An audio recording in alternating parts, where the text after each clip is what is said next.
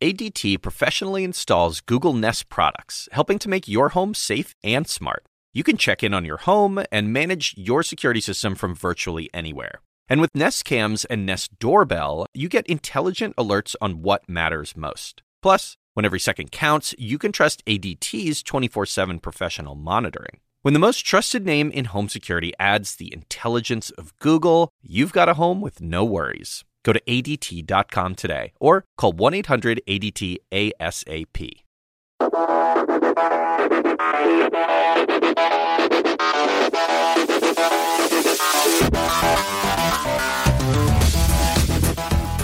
Gaining listeners at slightly slower clip than Apex Legends, this is the E-League Report, the best damn esports show you'll listen to this week. I'm Brian, he's Seven, and we're broadcasting live from an E-League presser we are clearly a day late for. Oh man, so much to unpack in that intro. I do love the slightly less clip than Apex Legends. Just slightly. That's good, that's good. We're at 24.5 million. We're missing a few zeros, but that's all right. I mean, it's podcast numbers. No one needs to know. This week, things go from bad to worse for Activision Blizzard. Riot is back to teasing us with more games. Team Liquid takes a parting shot at the HGC.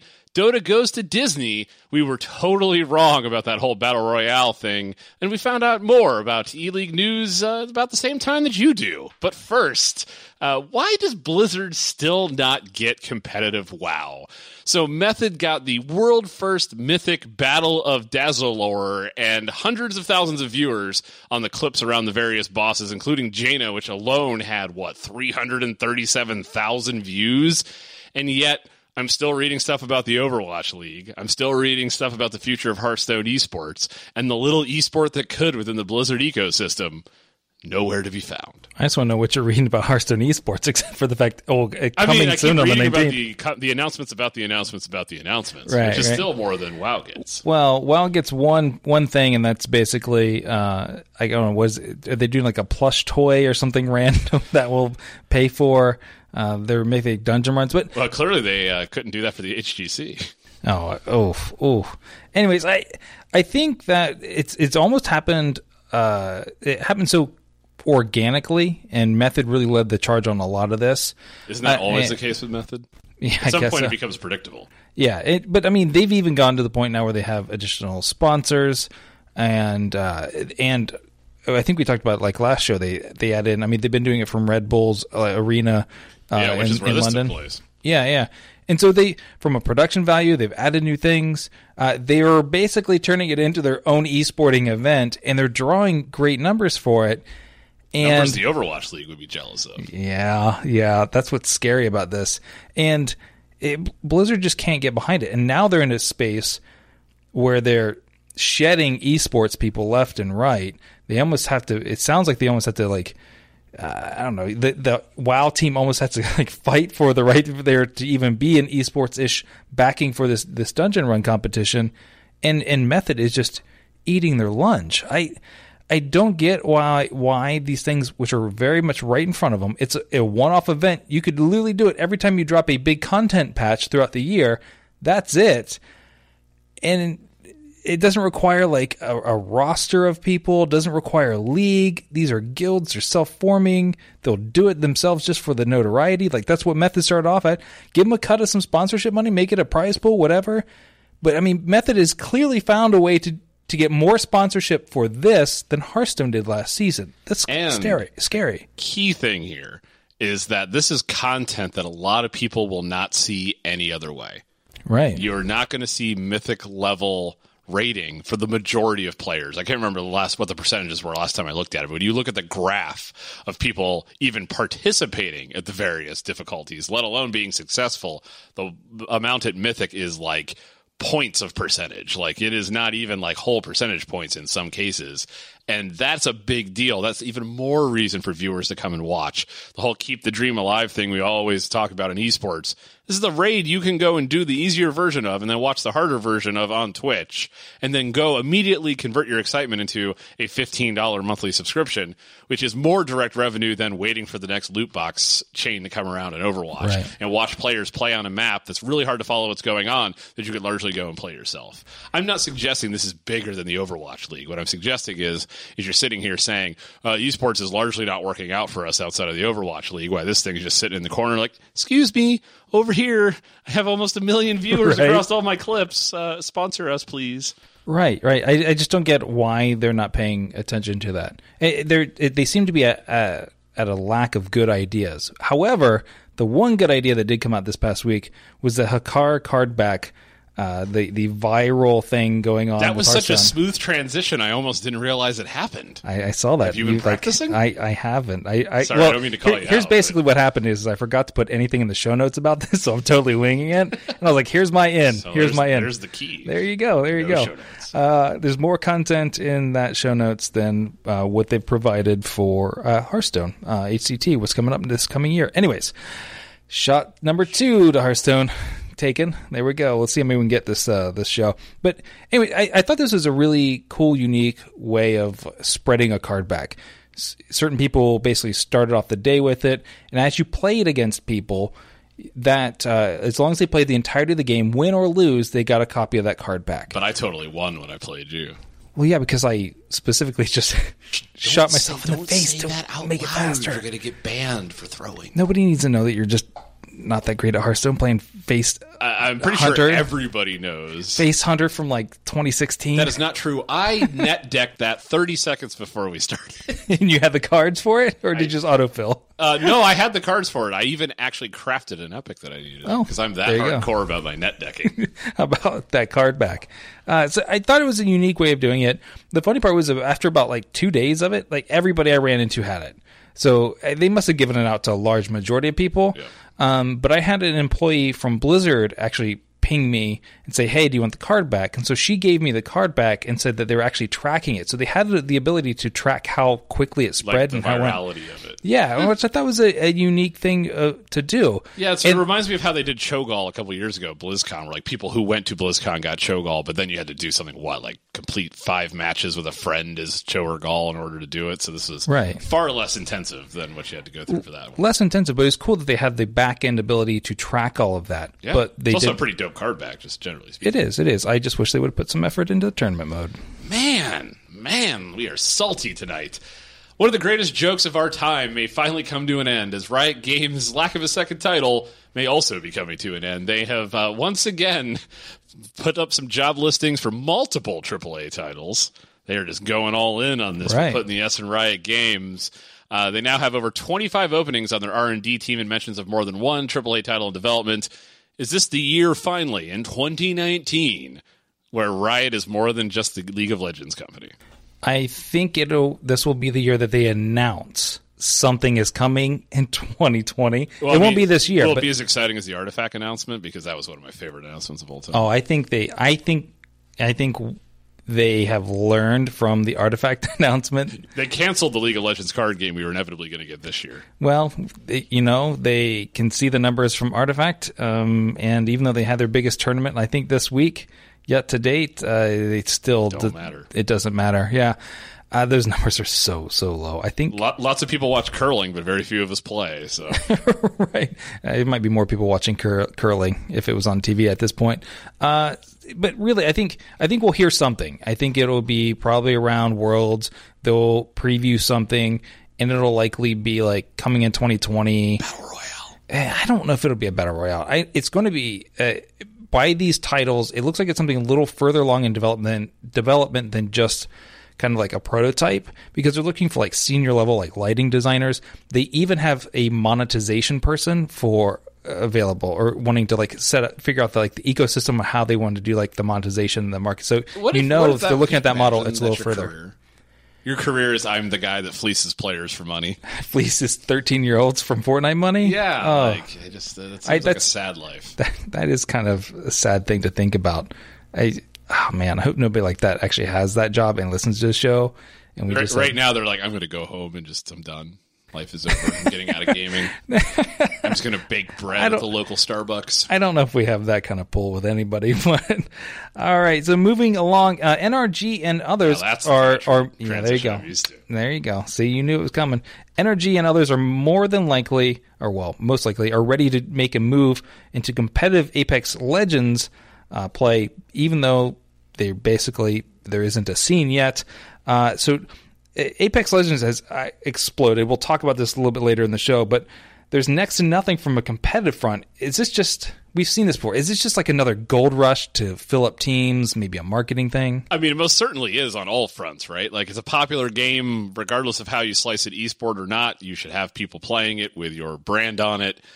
This is no different than when Black Ops landed and Fortnite landed and PUBG landed, and we see this every time a new Battle Royale game comes up, and you'd be stupid not to be quite frank. Like, even if this thing fizzles out, which we'll talk about in a bit, but even if it fizzles it out in, a matter of months, still a lot of money to be had at the number of people that are playing and watching it right now. And if an esports scene does prop up, you're in there early, you're an organized team that's potentially going up against a bunch of unorganized teams, which means it's easier for you to win and therefore cash in on your investment.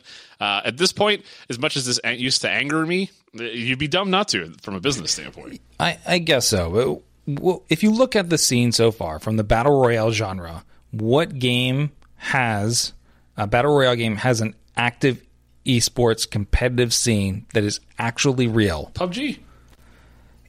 But it's not doing that great. You didn't ask. You did not stipulate whether or not it was doing okay. Well. You just asked that. I know it's there, but even then, it still has a lot of problems, right? It still has a lot of problems from like a viewing standpoint, how you sort out points. It's still not 100% there. We've got a lot of problems, and people listen. Yeah, that's probably why they listen. We have 0.5 million less than Apex Legends. It's just a train wreck every day, and that's why people join in. So. Listen in. Sometimes it's fun to wallow in other people's misery. Yeah, that's why. That's basically the theme of the show. What we're trying to say is subscribe. We'll be here next week. Hopefully. Moving on, the hammer is truly coming down. Bloomberg is reporting that Activision Blizzard will lay off staff members in the hundreds as early as today, as you're listening to the show. Now, we had forecast some doom and gloom for Blizzard. It seems like a large number of these layoffs will be in non-game development roles at Blizzard with an eye towards moving those roles over to Activision. So not only are Blizzard employees losing their jobs, but also potentially giving more control to the overall business to Activision. I mean, I hate to pat ourselves on the back for this one because it's a really horrible thing to have to pat ourselves on the back on, but I think this is the beginning of the end for Blizzard as we know them. Really? You're going to go jump that far? I am going that far. I think, first off, let me say this. It's never a good thing or a snarky thing to like report on something like this. This is awful. This is people losing their jobs in the games industry, and it's always sucks when it happens. It's going to happen to us one day. We've got a couple more. I don't know, maybe at the end of the show, right? Yeah.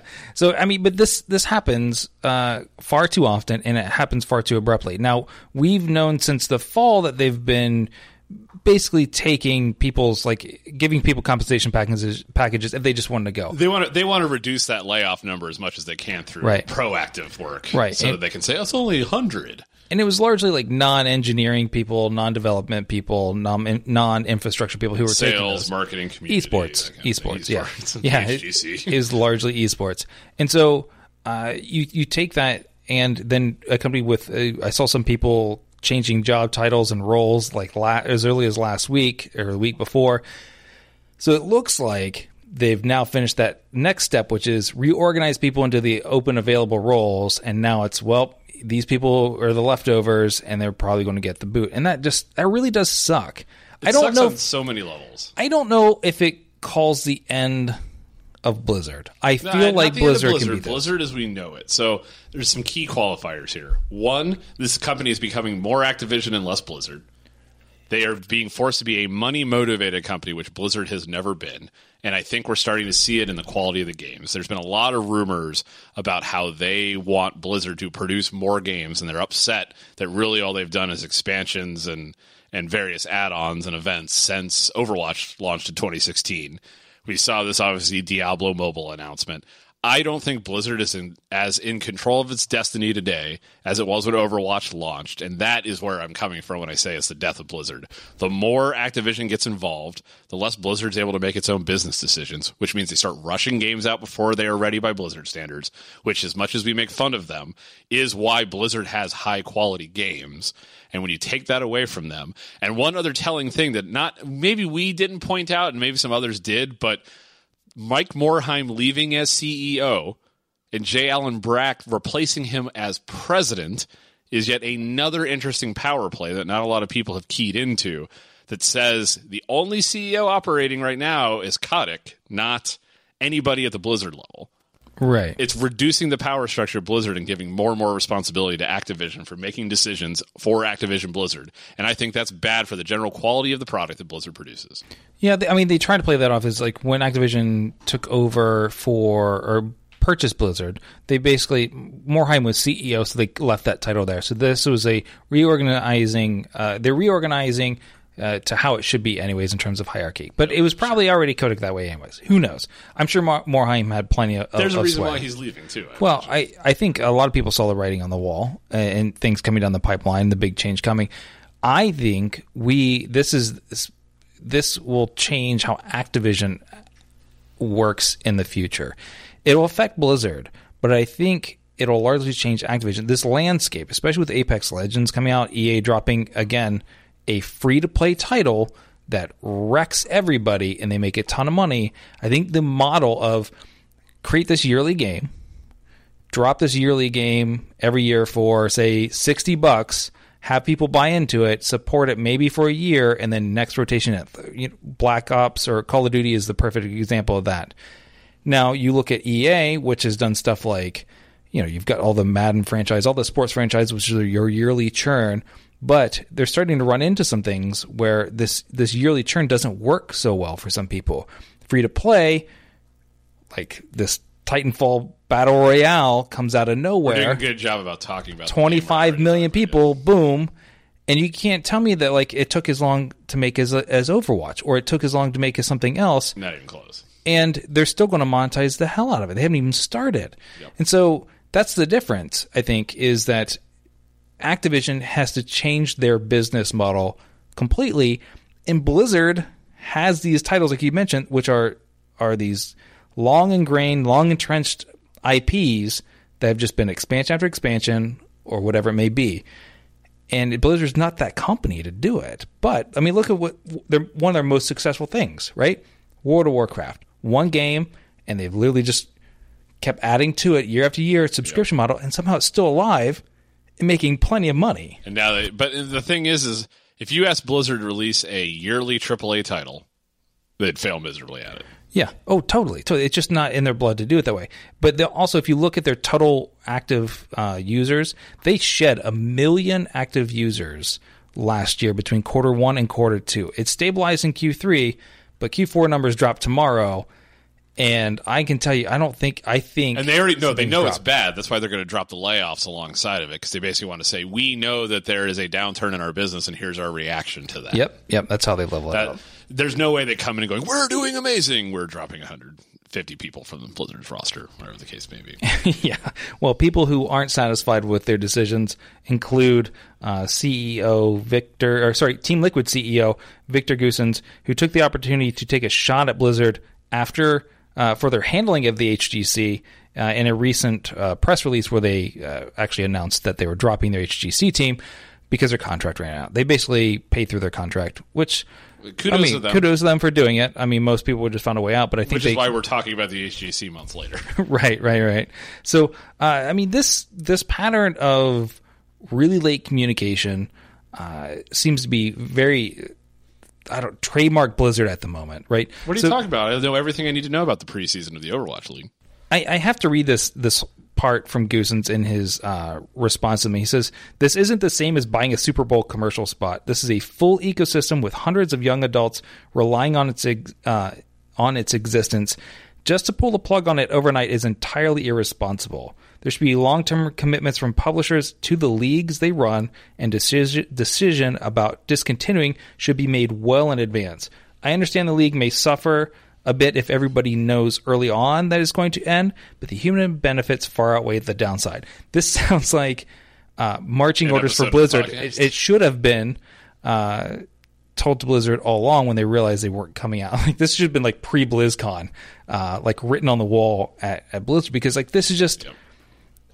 It is irresponsible to totally drop a league. We saw Overwatch League not even get a preseason. It was rumored, and I'm telling you, got scrapped last minute, and we got this kind of weekend event thing with like scrims. It costs too much money. Why are we going to put all that money into production at the Blizzard Arena for something that is going to get hardly any viewers and waste just a bunch of time and money. Oh, yeah. They're moving so much from a production standpoint away from Overwatch, trying to tighten it up and rein it in. And they should, because the numbers aren't there to do it otherwise. And they need to be more fiscally responsible than they were last year with Overwatch League. But what are you talking about? It was fully responsible fiscally. We just hired every esports talent known to mankind and then had him sit on the sidelines for an entire season. That seems completely responsible. I feel like I'm hearing some sarcasm. I don't know. No, is this sarcasm coming show. from that chair over there? All right. No, definitely not on this show. So moving on to the thing that we've been dancing around all night, Apex Legends. So we got to eat a little bit of crow here. We predicted that nobody would give a flying crap about a Titanfall Battle Royale game that came out of left field. And, we're largely right as long as you ignore the 25 million people who are playing the game currently. Oh, man. So off. But here's the... People do not come here for the expert analysis. No, I mean, think about it. If it was just another Titanfall title, where they kind of bolted in this Battle Royale mode, it essentially started as Titanfall 3, right? And and they morphed it into this Battle Royale title, and they chose to add some things to the genre, which make it pretty unique. A lot of great things, actually. A lot of good things. Yeah, there are a few things that annoy me about it, but there's a lot of great things to it. But the difference is they've added some stuff to the genre, which are like quality of life stuff. It makes it unique enough, and it's standalone enough. It's free to play.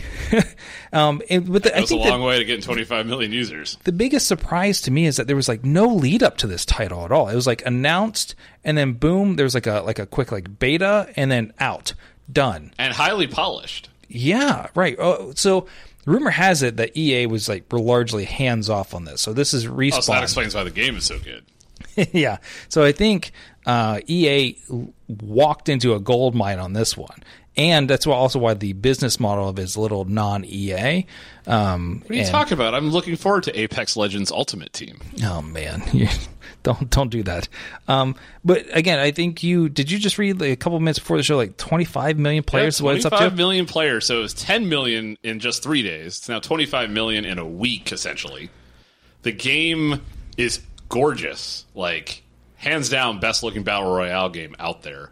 Like you said, this was rumored to be from the production that was going to be Titanfall 3. Now, there's a lot of things. If you are a casual Titanfall fan, you're probably looking at this game having no clue where it's related to Titanfall at all, because there's no wall running, there's no mechs, it's just hero-based character play, which is also an interesting twist on the genre, because when this has been attempted in the past, a la Realm Royale, it did not work out super great, and they had to go through multiple iterations, where here they've largely nailed it on the first try, and we're not just talking classes, per se. They're full-on, as they call them, legends, and there's already, 6 in the game immediately, and then 2 more that you can purchase and or earn via playing.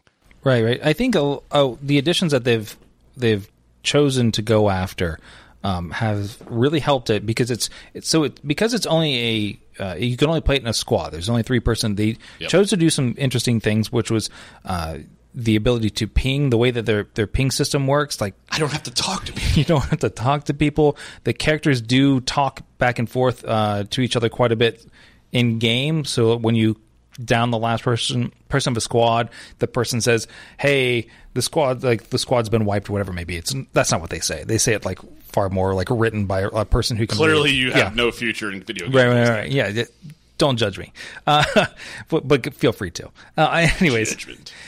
So there's a lot of things, again, because they know you need to play with other people, because there is no solo play to it, but it does allow for communication to happen for people who don't have a mic, which makes it more difficult. And having that requirement of 3 per squad allows them to get a little more creative with the classes. You can have a healer, you can have support classes that would on their own be useless, but because it's always a squad of 3, they can get a little bit more complementary and creative in the roles that you can play. Yeah, it's kind of that trifecta where you normally have like a healer, tank, DPS person. That's kind of what they're going after, that MMO trope, essentially, that we've seen largely in the past. Another thing, too, that I do like about it is the verticality of it. The maps are huge. They feel huge, because which is why I wish we still had wall running. Yeah, which is why. Yeah, it's one of the reasons why I really like the grappling hook ability. Is just it gives you maneuverability a lot like Widowmaker, almost on like an Overwatch map. You can kind of get to a higher position, change your position pretty rapidly without having to totally leave cover. You can use the verticality of a building to kind of hide you. And it's little quality of life things like that make a big difference. There's also other things like being able to drop as a group, having one designated person control the group of 3. Yeah, that was pretty awesome. Yeah, that's actually a really neat addition. And you can also break off if you want to, like, I think it's like you press E and you kind of jump out from your group if you want to be. Well, no, I mean, it's because you're essentially dropping down in a group of 3. So I like that. The other piece, being able to revive members is really cool. Being able to like run by, grab their like dog tags, so to speak. Like truly revive them, not the they're almost down, let me heal them, but like literally bring them back from death. Right. So you can you actually go to a specific point, kind of turn in the dog tags. It takes a little bit of time. They're usually out in the open. It's equivalent to like getting a supply drop out in the middle of the open, like when you would see like a crate drop from the sky in like PUBG. You want to run to it, but it's pretty dangerous to do so. It's the same way. Some people will camp those areas to get extra kills because it takes you a couple extra seconds or so to actually turn those in. But it's good. It has some of its problems. It doesn't feel from like a weapon standpoint, it doesn't feel very, very balanced. Shotguns are way overpowered. Shotgun will kill you in about 1.5 shots, really, is what it takes. Yeah.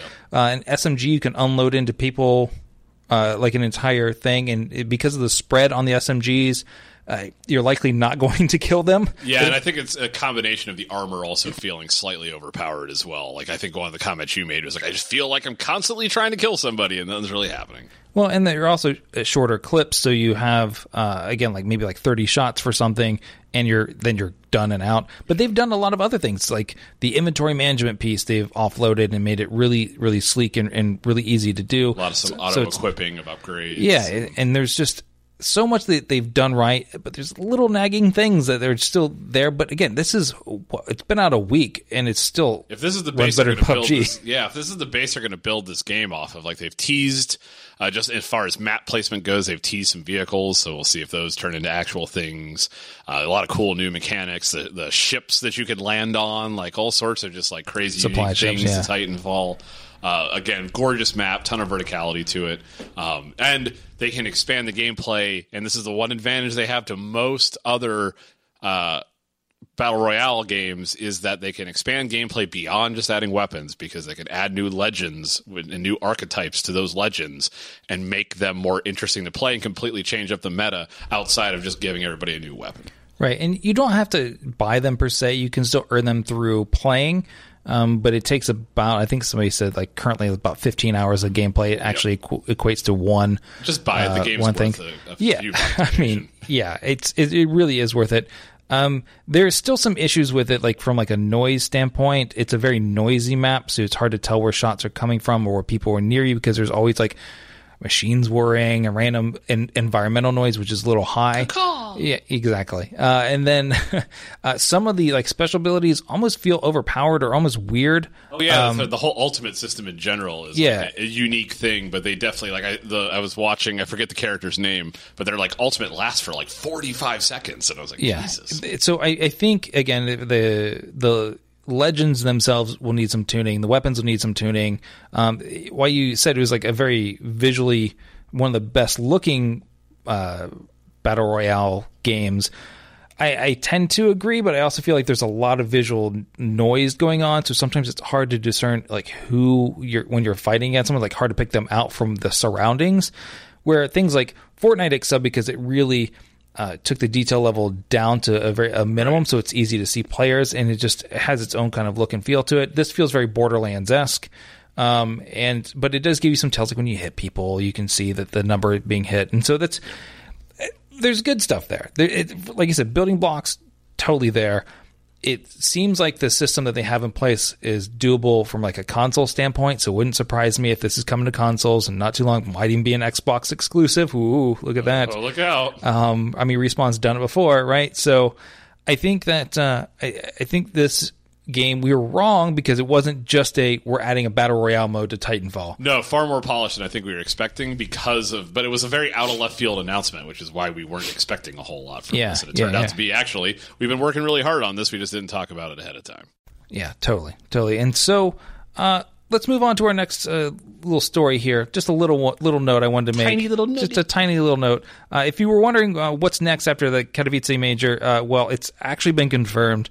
Starladder will play host to the next CSGO Major. Details are kind of like an Epic Games blog post. They're a little foggy, not completely there. We're not even sure if it died in the middle of writing. I think we had like one tweet to confirm it, but it should land sometime around August/September. That'll be held in Berlin, Germany. That much we know. However, according to Esports Insider, one of the final 2 Dota 2 majors will take place in Paris, France, but is not at the sort of place you would expect for an esports event to be held. So Disneyland Paris is the slightly more than rumored host, thanks to a recruitment consultant who advertised a role related to sales for the Dota 2 major Paris, which mentioned Disneyland as the actual client. So we've said multiple times on the show that standalone events often have problems filling seats. The DreamHack Masters in Vegas. What are you at talking the Mandalay, about? I think people that showed up were really excited. Right. That was a prime like example. At least 24. Maybe 25 if the wind was right, or if they let that one guy in, or he was at concessions. But does this sort of venue or this hosting an event in this kind of place have enough esports involvement to put butts in seats? So I'm going to draw a strange parallel here because I like to pull in soccer and wrestling, so I'm going to pull in wrestling. So this was an interesting trick that WCW pulled back in the day. They started holding their events at Universal Studios to get a guaranteed audience. They're like, we are here at this amusement park. We are another attraction. Just the sheer number of people who happen to go through the park on any given day guarantees that we will at least have X number of fans to fill this every time we do a television taping. This seems like a similar thought process, right? Like Disneyland Paris, packed with thousands and thousands of people every day. They're a younger audience. Pretty good chance that they're into esports or video games in some meaningful way, combined with just the overall notoriety of Dota. It seems like a slam dunk to make sure that you're going to have enough butts in the seats. Now, can you pull this off everywhere? I don't know. But this seems a hell of a lot better than renting out an entire arena in Vegas to have 20 people show up. That's very true. Very true. And we talked about having other things to do. DreamHacks are notorious for having that, right? They've multiple tournaments, multiple games going on. This is why EVO's so big, because I can go and play my own tournaments when I'm not observing. Right. And then the one time that I can remember where it just totally bombed was that DreamHack Masters. It was just a CSGO event, just in Vegas. The average CSGO follower is in the teens, and Vegas isn't a place that they can easily access or go or whatever it may be. Nope. And it really bombed. Now, here's another little interesting tidbit that I was wondering, but again, I don't know 100%. We're not going to get Mickey Mouse and Dota. Well, no. That would actually probably go over better than the Artifact announcement. Sorry. Yeah. I know, right? Card games, look out. Seven's on a rampage. Yeah, right. If it's a card game, look out. Disney XD is diving into esports pretty largely. I don't know how much of a correlation Disney XD has with the actual Disneyland, especially in Paris. But I'm wondering if Disney kind of came up with this and Disney made the play to host this actual major. I mean, it's not outside the realm of possibility. They've certainly done stranger things when it comes to esports. They've sponsored all sorts of weird events. We've seen the HGC, I think, even at one point on Disney XD. So for them to have an event as big as a Dota 2 major taking place at a Disney theme park that they could play on television would actually be a pretty interesting way to get Dota onto TV. Yeah, it could be a good crossover. And I know, again, we've mentioned standalone events not always doing well. I mean, Worlds is something that does incredibly well. Even Valve is looking for additional side events, things to go on at the International. That's why you have Red Bull holding lands there and things. Yep. It's just because they look for other things going on. Because when there's one stage and those two teams are playing and they're not your teams or you have no interest in it, nothing to do, right? Right. And so having a venue, even the International is held at Seattle site, there's plenty of things to do around it. It's not out in the middle of nowhere. So I think this Disney piece, I feel like it'll be pretty interesting to see how it turns out. Yeah, for sure. Moving back to CSGO really quickly, rumor has it that TSM may be looking to get back into CSGO. This will be TSM's latest attempt at Counter-Strike after a rocky return in 2017 that was ruined by a certain player association. Is this a good move for the org? Now, keep in mind, they've had some success. A lot of the championship team that is Astralis came from the original TSM team. But this would be attempt number 3, I think, for them to give Counter-Strike a go. What are your thoughts here? I think there are some notable kind of people out there who have been recently benched that are available, or free agents out there that could be good building blocks for team. The number one person who is really, again, more than likely going to be targeted, especially if they go into an EU market, be X-phased in-game leader Kerrigan. Like Kerrigan, I think, still has quite a bit of life left in him, even though he was kind of booted from FaZe. I think he did some amazing things for FaZe. I think he was doing great stuff at Astralis. And you can build a team around him because of his in-game leader experience. Correct. Now, there could be a potential building block in North America if they decide to make an org there, and that would be Tarek. Now, Tarek, I know, isn't necessarily I guess building block is kind of a bad way of saying it, but he showed something at the E-League Major with Cloud9 when they won as an in-game leader, a very front-facing, getting a lot of intel himself leader who kind of just rolled with it. A lot of really good rotation across like bond sites. I feel like there's something there. Cloud9 won't touch him, obviously. MIBR have dropped him. He's out there. He's available. I think he's still a solid pickup. I don't know if he's a build around. I don't know if there's still a lot of talent in NA that's just floating out there. I think there's a lot in EU, but it almost feels like some tired talent in EU still. But that's the prototypical way for an org to get back into Counter-Strike, isn't it? I guess so. I just think that with TSM having a team here in North America, building that North American brand, it might be smart for them to do so. And if they can get some decent talent, they don't have to be all North American players 100%. But Tarek is, I think, a decent pick. I think he's be a decent pickup. If Blizzard can pull off what they do with regionality, I think they can get away with a few non-NA players. Yeah, well, a couple people try. As long as they don't go like the Optic Gaming route, that Optic did, where they just kind of got the hodgepodge of people, and then it turned out awful, and we knew it would. Anyways, yeah. Take a risk from time to time. From time to time. All right. Speaking of risks that you should not take, is gambling with other people's accounts for the tune of $100 in your career. So Luminosity drop Creo as their scandal, as this whole scandal around him basically account boosting largely, and then stealing someone's account or not following through on what he was paid to do is kind of mounted. And this is all around, like, he's basically tanked a Fortnite career because of something he did in the past. Now, there's two sides to this coin. One, he's like, I did this when I was like younger. I was in college, which was probably like last year. And all honesty, Fortnite has not been out long enough for this to be back in the day. So he tried that, and I get part of it. Like, college kid, he wasn't making money. He wasn't a professional at that time, and he did it, and he shouldn't have. He claims that basically what happened is he was trying to. If someone by the name of Noah was wanting him to kind of account boost, and he used an account that technically wasn't his, it was a friend of his, and that his friend kept changing the account on it. It wasn't really owning it. Right? Yeah, no. It'd be awesome. It'd be awesome if it was that Noah, if he was actually involved in this. However, long story short, he did it, and now Luminosity like, no, he should never have done that. That goes against our I don't know, our ethics, and they've done the things we just made up yesterday. Right. Now, I get he shouldn't have done it. I feel like it's kind of a harsh penalty. Welcome to the world where we will be forever punished for everything that we have done wrong in our lives. But I feel like Luminosity just used this as an out to dump his contract. In all honesty, that's what it feels like. I also got to feel for the guy because I'm pretty sure that he can make more than $100 just by like staring at a blank screen on Twitch with the notoriety. That he has. Right. This is just a weird drama thing that's kind of come to a head, and I find it interesting that something this minor, they drop him, but we've seen other players like being racist in competitive matches and they're still allowed to be okay with it. They're like, it just really depends on how good you are at Fortnite. And I think Luminosity actually dropped him before he made the statement of what actually happened. And it feels like they kind of jumped the gun on that one. Yeah, but they clearly wanted out of that piece of paper.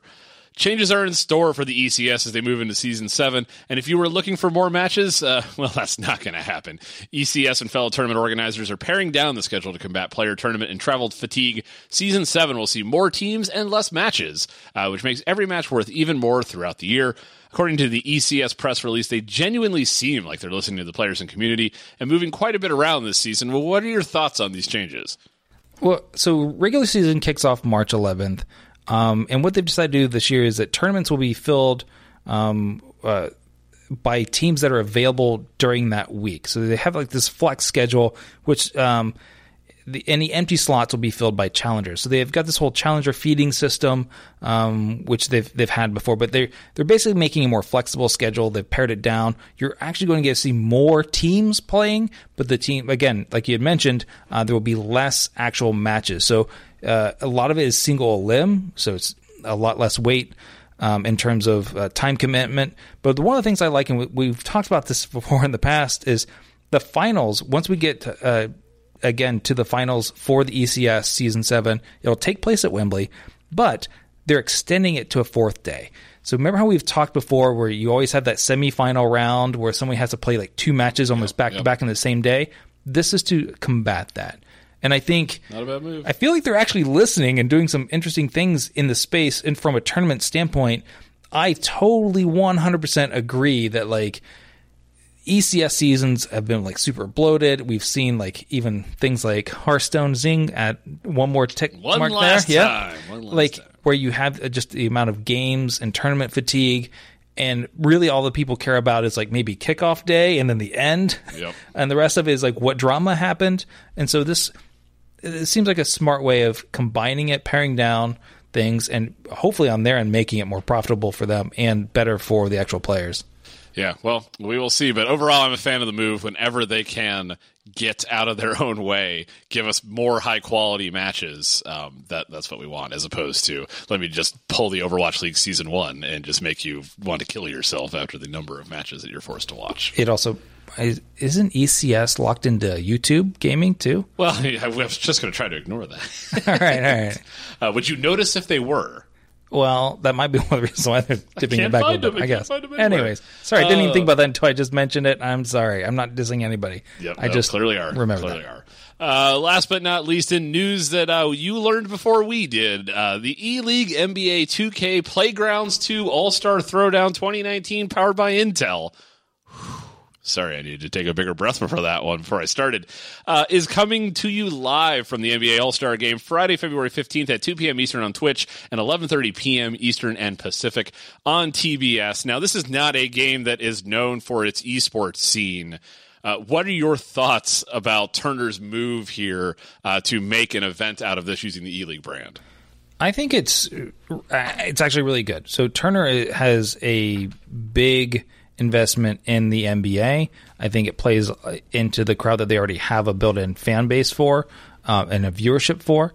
This is a kind of event where, if anything, it's smart for NBA 2K League to get this kind of the esports involvement going on. I just think overall, like it's a one-off event. It's not like a $250,000 prize pool and like craziness. I just think it's a smart play of these little one-off tournaments. Now, I agree, like, it's not CSGO, which E-League was pretty much founded on, but it's an interesting choice, an interesting decision. And I think one-off tournaments, there's nothing wrong with that. I think they're good. Show matches are good. I wish they would have just gone complete old school with some NBA Jam. I can agree with that. So I guess I didn't address the choice of game, but I think it's I still don't think it's a bad thing at all. Yeah, well, and last but not least, E-League also made another much more major announcement today. E-League and Psyonix are partnering on a content deal that includes producing a series of episodes that will cover players, teams, and stories of 2 upcoming RLCS seasons, both Season 7 as well as Season 8. They're going to be selling ads, them being Turner, against the RLCS content. Just when we thought E-League was just going to do these one-off tournament events, here they are making a major commitment to a very specific game and their official esport for said game.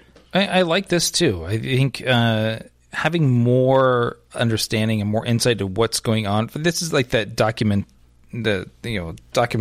stuff going on around the actual game itself. Build up the brand. Yeah, which they do well. So it translates well into actual watchable TV versus just seeing the same thing you might see on Twitch. So it gives people a reason to go either online and watch it on TBS or go and watch it on actual TV. And our LCS, as we've said many times in the past, far better translates than a lot of other games do on television. Totally. And I think it's a great partnership. I also think it's really interesting that Turner is using it for like an ad sales revenue piece. Like that's something we don't see often. But Psyonix, certainly not on this podcast. Psyonix has, I mean, especially for a game that's growing like at this pace, right? Psyonix and the RLCS is really booming. This is huge. We've said this a lot about them, right? They've masterfully handled this game and grown it at the right pace, and this is a maybe not a expected next move, but a solid one nonetheless. Oh yeah, and in doing so too, like Psyonix, when they originally dropped Rocket League, they signed an exclusivity deal to PlayStation because they didn't have a marketing department. Yep. To think that this is where they are now, they probably still don't have the marketing department. They almost killed the company by doing that, right? Because when the game comes out for free initially with the exclusivity, like their servers get overloaded, and it's often more of a curse than it is a blessing. And they've turned that all around into what is one of the most consistent esports products out there. Yeah, it's grown year over year. I think it's a solid partnership. I like what the E-League does with the RLCS content that they already do. Their tournaments are fun to watch. Win? Can I just say win? I can't wait to find out who wins a week after it happens. It'll be great. You're the worst. Had to get that last poke in there. That's going to do it for this episode. As always, you can catch us every week on your favorite podcast app or on iTunes. Just head over to eleaguereport.com for all the ways to listen and subscribe. And while you're there, be sure to leave us a 5-star review because it's the only thing that allows us to continue to make these jokes. Well, for a little bit longer. I mean, we're good. We're good. Nobody's told me we can't. And of course, if you want to troll us more directly, join us over at Discord at discord.eleaguereport.com. Oddly enough, it is only full of other E-League employees trolling us. I'm not quite sure what that means. Oh, man. That's true. That is true. It's tough. And also, as we mentioned, coming up Friday, February 15th at 2 p.m. Eastern on Twitch and 11:30 p.m. Eastern and Pacific on TBS is the E-League NBA 2K Playgrounds 2 All-Star Throwdown, powered by Intel. All right, we're gonna take a I should take be a rest. Doing the ad reads. I know, man. Where's my? I need that in my contract. There you go. Need to work that out. Anyway, that's gonna do it for this week. We'll be back next week with a new episode of the E-League Report.